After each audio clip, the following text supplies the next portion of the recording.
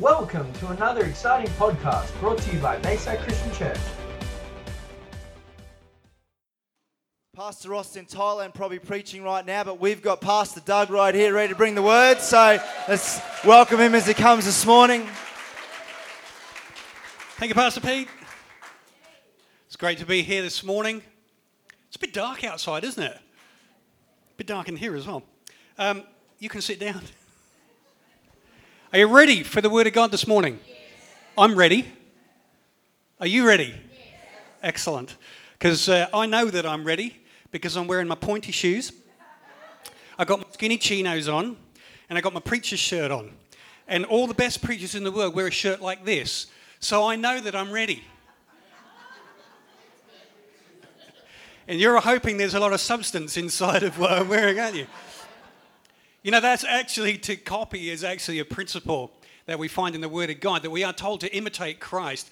And Paul says, if you can't imitate Christ, imitate me because I'm following Christ. So to imitate is actually a biblical principle, and it's something that we're going to be having a look at this morning in part. But you also do want to make sure that there is substance in what you're doing, and that it's not just a hollow shell, and it's not just an image or a facade that we put up, that we're not just playing at Christianity, that we're not just living an external life that looks good but there's nothing on the inside. How many people have ever had an email where from a company or a shop or something like that, and they email and you say, can you just take 5 minutes of your time and fill out this short questionnaire? Yeah, lots of people have had those. What are they doing? They're asking you to appraise them on their performance. In other words, they're asking you to see whether or not there is substance in what they've delivered and whether it matches up with what they promised. And, we've all done those and we've all filled them out. How many people have been to the doctors for a checkup? No, 3 people have. Come on, we've got doctors here that rely on you going and seeing them. We have doctors and we go and see a doctor and we get a checkup. Why do we go and get a checkup? Because we need an appraisal from a professional. We need an appraisal from an expert as to what's actually happening on the inside of us. Because the outside might look okay, but the inside might not be quite so okay. And so we go to a doc and we get a checkup. And there are several places that we find in the scripture where we're invited to examine our faith. In fact, invited to examine whether we're actually even in the faith. In Psalm 26 and verse 2, this is what the psalmist says. He says, examine me, O Lord, and test me. Test me. Evaluate my inner thoughts and motives. That's from the NET. You'll see it slightly differently over on the screen there, the NIV. But examine me, test me, try me in all of my ways, in my mind, in my heart, in my motives, every part of me, God, test me. This is more than just a 15-minute checkup with the doctor. What the psalmist is doing is inviting God to give a thorough, internal, invasive examination of where the psalmist is at. And the psalmist is confident that when God tests him and when God tries him, he'll actually find that he is okay. And that's why he has the confidence to ask God to test him like this. You know, if we're not confident that we're going to pass a test, then we usually try to avoid it, don't we? You know, if you've crammed up for a test, all right, and you know that you know your subject, you're going, come on, bring it on. Bring it on. I know I can do this. I know I can do this. But if you haven't, if you've just been lax about study and you've been lax about, reading and just getting all the information that you want, and it comes time for the test, how many people here have either had a sick day that day, or you avoid the test, or you just sit down and you just begin to stress out because you know that you haven't done the work.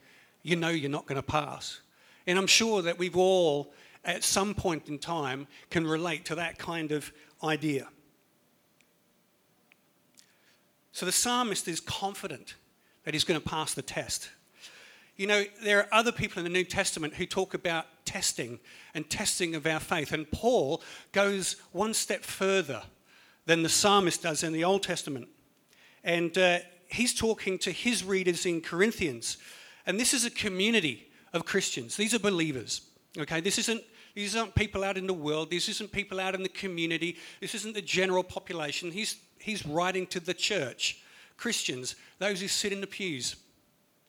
And he says in 2 Corinthians 13 and verse 5, examine yourselves to see whether you are living in the faith.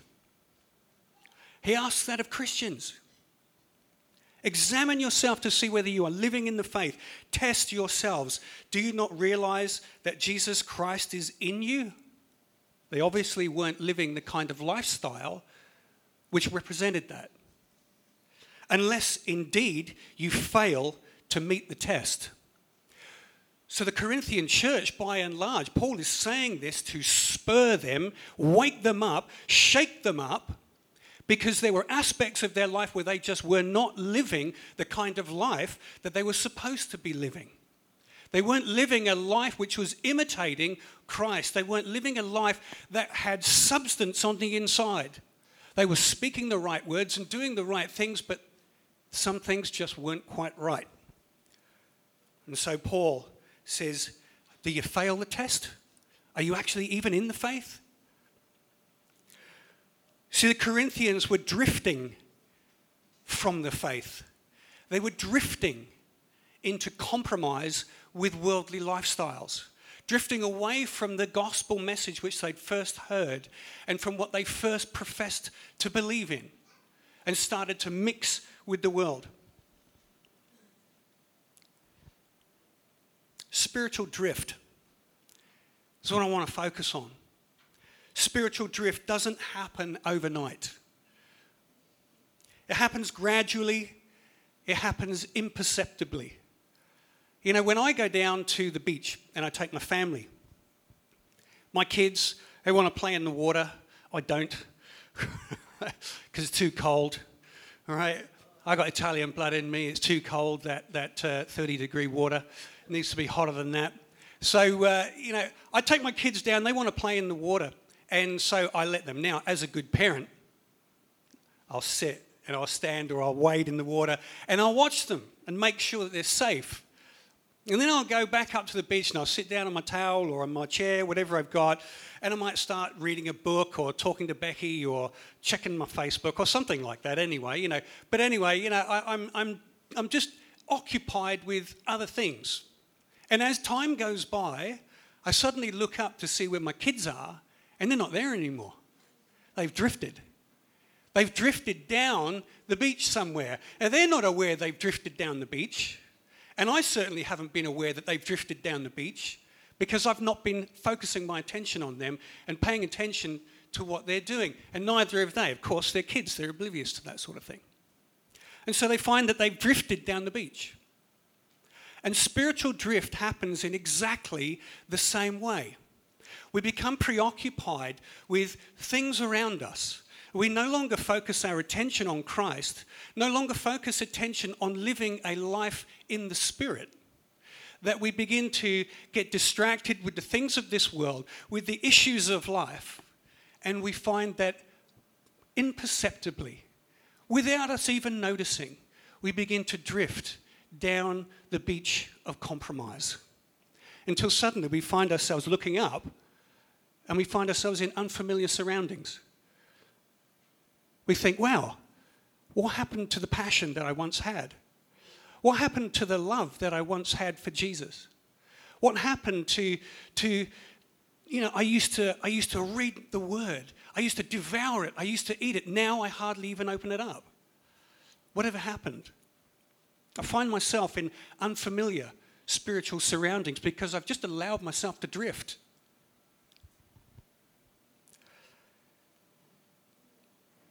You know, the older we get, the more often we need to go for a doctor's checkup. And the older we get as Christians, the more likely we are to experience spiritual drift. Because we get used to our Christian routine and we get used to our Christian friends and we think that everything's okay and we just drift.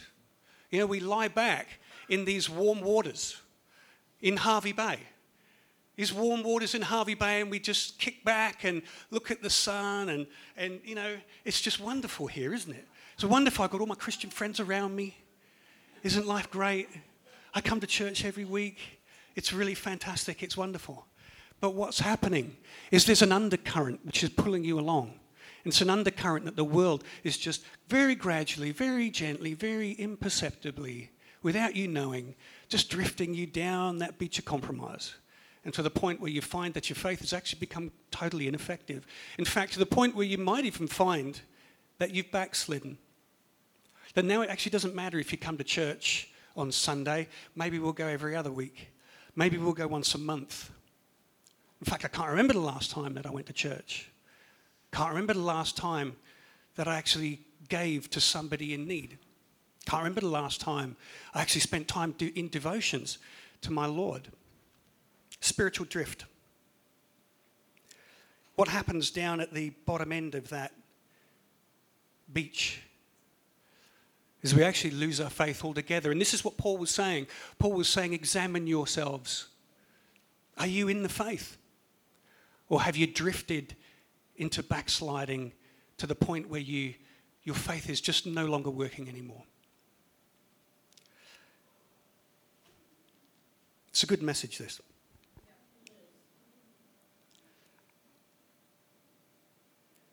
The Word of God in Hebrews chapter 2 and verse 1 says, therefore, we must pay greater attention to what we have heard so that we do not drift away from it. This is the message of the gospel.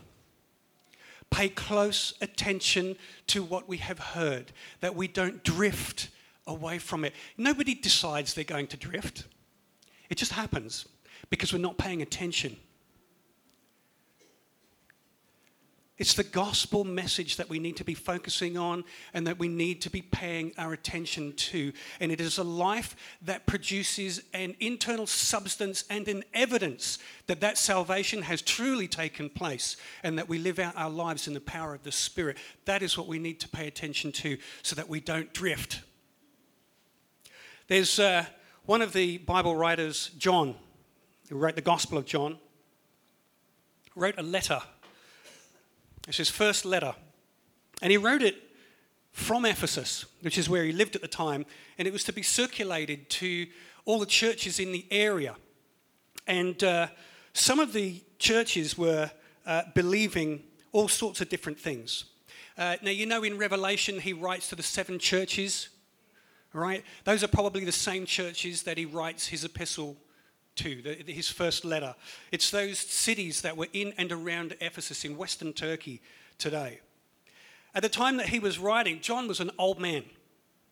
He was probably the last surviving apostle, the last surviving one of those who actually saw Jesus with his own eyes, who actually sat down with him and listened to his teaching. John, as we know, was the one who leaned back on Jesus' breast at the Last Supper and leant on him. So this is the John that we're talking about. All the others had been martyred, including Paul. So this is quite a late letter that he writes. And most of the believers by this time would have been grown up and been sort of educated in Greek philosophy. Some were believing that Christianity was just another philosophy. It was just another philosophical religion. And they were taking the teachings of Jesus and mixing those teachings with their Greek philosophical teaching, and they were moving away from the centrality of the gospel. Shocking, I know. And none of us would do that, would we? None of us would start to mix our worldly ideas with our Christian ideas and compromise the gospel at all, would we? Of course not. So there were some people in the congregation who thought that they were Christians, but actually they weren't at all. But there were others who had drifted so far away from the gospel they had actually fallen into backsliding, and yet they didn't even know that that's what had happened. They weren't aware that this had happened to them at all. They had drifted away and were no longer walking in the light of the gospel. And one of John's major concerns in this letter is that his readers examine themselves. examine themselves to see if they really were saved and to focus on the basics of the evidences of salvation, that substance that I was talking about. That if this is real, then there must be some kind of corresponding evidence inside of you to show that this has something real has actually taken place. And this is what John is talking about in his letter and asking them to examine themselves. And so what we're going to do is we're going to do a test this morning. We're going to test this morning to examine ourselves to see whether or not we really are in the faith. Examine ourselves to see, am I really, truly saved? Examine myself to see whether there is substance inside that works its way to the outside, that follows my profession of faith with real substance. Or have I drifted? Have I drifted? So we're going to do that. And all the New Testament writers, all of them, Peter, Paul, John, James, they all talk about some aspect of examining ourselves, because all of them were absolutely convinced that when a person gives their life to Jesus Christ, there is a change that takes place on the inside of them, something real. This isn't just a philosophy. This isn't just a religion. This isn't just a good idea. But when somebody gives their life to Jesus Christ, something very real happens on the inside of them. And that something that very real is that you become born again of the Spirit of God. In fact, Paul in 2 Corinthians 5:17 says this, "So then if anyone is in Christ, he is a new creation." That sounds like something real's happened. A new creation. What has old is passed away. Look, what is new has come. So Paul talks about this and he says, look, salvation is real. Something real, concrete, substantive takes place when we give our life to Jesus Christ. So what I want us to do is I want us to examine ourselves in the light of God's word. And we're going to have a look primarily at John, because it's one of the major themes of John's first epistle, but we're also going to back it up with some other scriptures as well. And to make it simple for us, I just want us to ask 3 questions. Just 3. That's all we want to do. And we'll have a look and see. And I want you to do this honestly. I want you just to drop your guard, because I'm not here to condemn anybody. But I am here to do what the Bible asks us to do, which is to examine ourselves and see whether we pass the test. Because I know that Jesus wants us to pass the test. We don't do a test to fail. We do a test so that we can pass. Or at least we do a test to know, hey, you know, this is a particular area that I just need to pay closer attention to so that I don't suffer from drift. So this isn't to condemn, but I just want you to be honest with yourself. I'm not going to ask for a show of hands. Yeah, maybe. No, I won't. Okay, this is between you and God, okay? But this is the word of God I want you to be connecting with here. The first question that I want you to consider is, do I have a present trust in Jesus as my Lord and Saviour? Do I have a present trust? Now, this is a 2-part question. The first part of the question is Jesus Lord? The second part of the question is he my Saviour? The active part of the question is present. Is Jesus presently my Lord? Is Jesus presently my Saviour? In other words, is this a now Jesus is my Lord and now Jesus is my Saviour? See, if Jesus is our Lord, then we will have a desire to obey his commandments. That's because we love him and because we belong to him. So we will have a desire to. There'll be something on the inside of us that wants to obey his commands. In 1 John 2 and verse 3, it says, "Now by this we may be sure that we know him."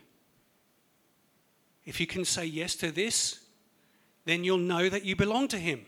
You pass the test. By this, we may be sure that we may know him if we obey his commands.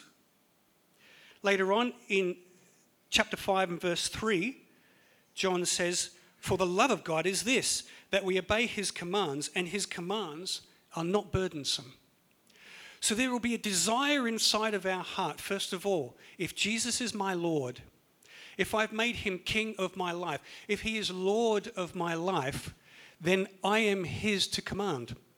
And there will be something inside of me which delights in being commanded by the Lord and being obedient to what he says. So that's one of the first tests, is do I have a desire to be obedient to Jesus' commands? So right now is Jesus your Lord? Who is it that you give yourself to obey? Is it somebody else? Do you give yourself to sin to obey?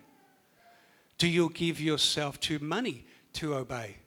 What is sitting on the throne of your life right now? Perhaps it's you that's sitting on the throne of your life right now. Perhaps the only person that you actually truly obey is yourself, and everybody else comes secondary. But if Jesus is Lord of our life, then Jesus sits on the throne of our life, and we obey his commands, and we do his will. And that is an evidence that we are truly born again, because Jesus is Lord of our life. The second part is Jesus presently, or do I now have a now trust in Jesus as my Saviour? Do I stand right now on the finished work of Jesus to save me? Not in the past, not sometime long, long ago, but right here, right now. If I were to go to heaven right now and I were to meet my Lord and Saviour, would I absolutely have confidence that my trust is in him to save me? Or would I not be quite so sure? In John 3:16, of course everybody knows this one. This is the famous one that we always talk about. For if God so loved the world that he gave his only Son, that whomsoever might believe in him should not perish but have eternal life. If we were to literally translate that passage of Scripture, it would say, whoever continues believing in him. It is a present now faith. Whoever continually now believes in Jesus is saved. Not something I did 20 years ago, not something I did last year, but am I currently, right now, believing in Jesus as my Lord and my Saviour? That's why spiritual drift is so dangerous. Because spiritual drift lulls us into a false sense of security that a long time ago I used to. And I've been going through my Christian motions, and I've been coming to church, and I've got all churchy friends now, and I have a churchy routine. But I'm just not quite sure anymore.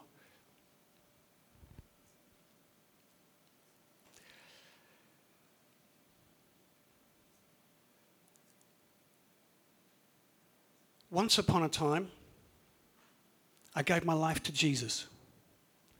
But now I'm not quite sure. That's evidence of drift. Once I did, and I fell back into my worldly lifestyle, and I fell back into sin, and I stayed away from the Lord for some time. And now I'm trying to come back, but I'm still not quite sure whether Jesus will accept me because of the stuff that I've done. That's spiritual drift.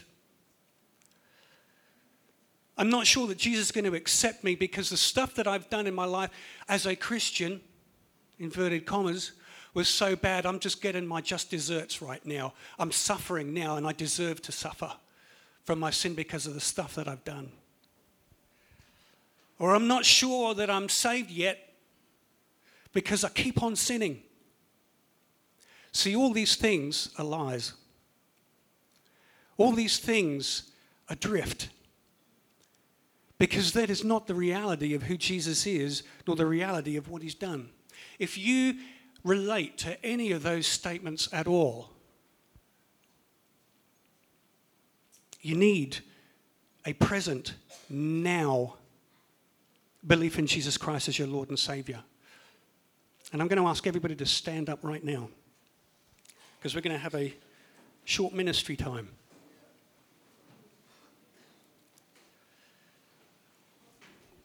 Now, if you related to any of those statements, I want you to pray this prayer for yourself. We're going to make a declaration and a confession of our faith. If you don't relate to that, that's great. Then I want you to make this declaration in support of those for whom it's not true. I want you to close your eyes right now. If I was to heap up all of your past and present sins, you don't have to come up, band. We haven't finished quite yet. But anyway. If I were to heap up all of your sins in front of you, if you can just see them in your mind's eye, and I was to put the cross of Jesus next to it, which one's bigger? Is the heap of sins bigger, or is the cross of Jesus bigger? Because if the sins are bigger than the cross of Jesus, then you need to repent of seeing sin as being bigger than the work of Jesus. So what I want you to do now is I want you to imagine the mountain of your sin in the palm of Jesus' hand. And I want you to see the nails of the cross hammered through that mountain, through the palm of his hand, and pinned to the cross. And I want you to keep that image in your head as we make this confession out loud together. The mountain of my sin is nailed to the cross. I am trusting in the finished work of Jesus to save me. I am confident that Jesus is a sufficient Savior. You can sit down. You know, there's no sin that Jesus hasn't dealt with at the cross. No sin at all. You have a now faith. A now faith. Question 2. That was question 1. Question 2. Is there evidence of the regenerating work of the Holy Spirit in my life? Well, there are 2 aspects of this one as well. There's an internal evidence and there's an external evidence. The internal evidence is the witness of the Spirit in 1 John 3:24. Says this, and the person who keeps his commandments resides in God and God in him. Now by this we know that God resides in us by the Spirit he has given us. In Romans 8 and verse 16, Paul says, it is that very Spirit bearing witness with our spirit that we are children of God. There is an internal witness to the fact that I am saved. And that is something that we need to have. We need to know that we are born again. We need to know that something real, something substantive has changed inside of us. That it's not just well-wishing, but in fact there is a real Spirit of God inside of us that witnesses and testifies with our human spirit that we are actually born again and we are children of God. That is an internal witness that we have. And then there is an external evidence, which is also a command that we find in John. In 1 John 3:23, and this is his commandment, that we should believe in the name of his Son, Jesus Christ, and love one another. Love one another, just as he commanded us. In verses 10 and 11, it says, the children of God and the children of the devil are revealed in this way. All who do not do what is right are not from God, nor are those who do not love their brothers and sisters. For this is the message that we have heard from the beginning, that we should love one another. One of the evidences of being born again, one of the evidence of being saved, one of the evidence of someone who has not drifted from the faith is that they love one another. They love the brothers and sisters. And how is it that we love? 1 John 3:16 and 17, we know love by this, that he, Jesus, laid down his life for us, and we ought to lay down our lives for one another. There's action. that follows love. Verse 17, if someone has enough money to live well and sees his brother or sister in need but shows no compassion, how can God's love be in that person? It's a New Living Translation. So we see that if God truly lives inside of us, then I will love my brothers and sisters. I will love others, but not just with a squishy, gooey love, but with a love that has compassion and a love that shows action. Again, another evidence that a person has truly been born again. How are we doing for time? Not too bad. Final question. Final question of the test. Do I see a long-term pattern of growth in my Christian life? In 2 Peter 1, verses 10 to 11, Peter says this, so dear brothers and sisters, work hard to prove that you are really among those God has called and chosen. Do these things and you will never fall away, or you will never drift from the faith. Verse 11, and then God will give you a grand entrance into the eternal kingdom of our Lord and Savior Jesus Christ. What are these things that if we pay attention to, we shall not drift?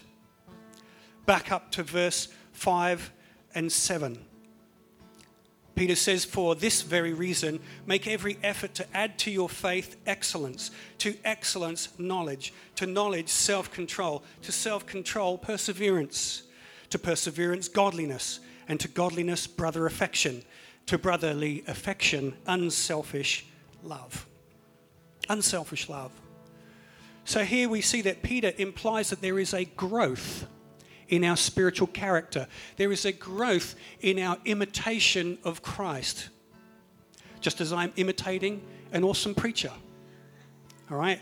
There is some substance that if we imitate Christ, if we begin to put on a Christ-like life, and as Peter says, work hard at this, that we add and add and add, that we continue to grow, that we don't end up static, that we don't just find ourselves, right, that's excellent, I've got to a particular place now that I'm happy with and I'm comfortable with, I'm just going to lay back and I'm just going to drift.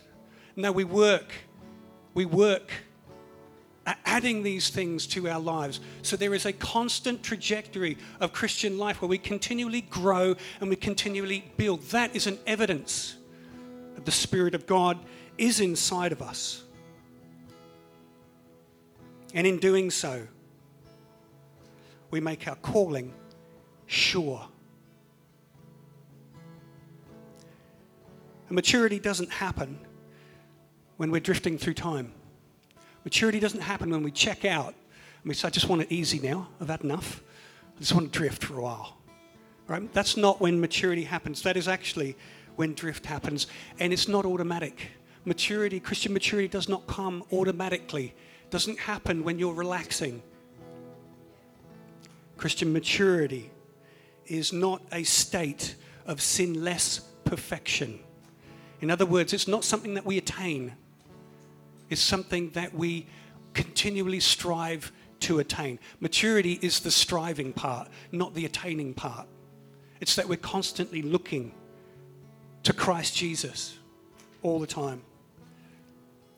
Christian maturity is a mind and a heart that is anchored on Jesus. That we pay greater attention to what we have heard so that we don't drift away. So those are the three questions, the three tests to see whether or not our salvation is assured. Am I really in the faith? Am I really where I should be? Or have I drifted? Have I just drifted in some part of some of these evidences? And this is by no means exhaustive, but to simplify it, we've come down to three questions. Do I have a present trust in Christ for my salvation? Is there evidence of the regenerating work of the Holy Spirit in my life? And do I see a long-term pattern of growth in my Christian life? Why don't we stand?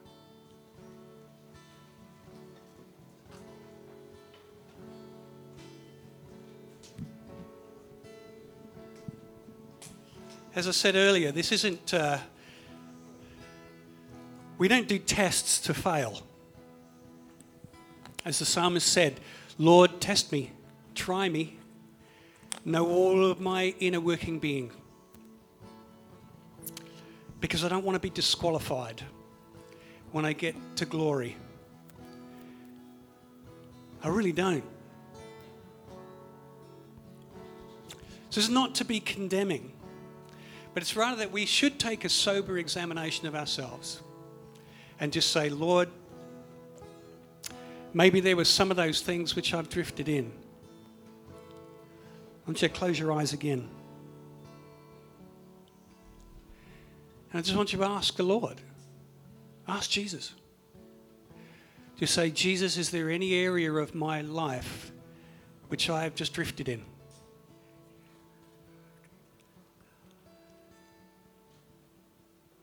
And if there is, then as we begin to sing now, we're going to close the meeting. But I'm going to invite anybody to come up here. You don't have to tell anybody what you're drifting in. That's between you and God. But just come to the front. And I just want you to take a bit of time to offer yourself to Jesus and just say, Jesus, I need help in this area. And maybe you want prayer specifically for something, and you can ask for that too. The team will be here to pray for you, but really you're here to respond to Jesus, respond to the Holy Spirit and say, Holy Spirit, I want to put my anchor in you. I want to make my calling and my election, my salvation sure. And I don't want to drift anymore. Stay tuned for another exciting podcast brought to you by Bayside Christian Church.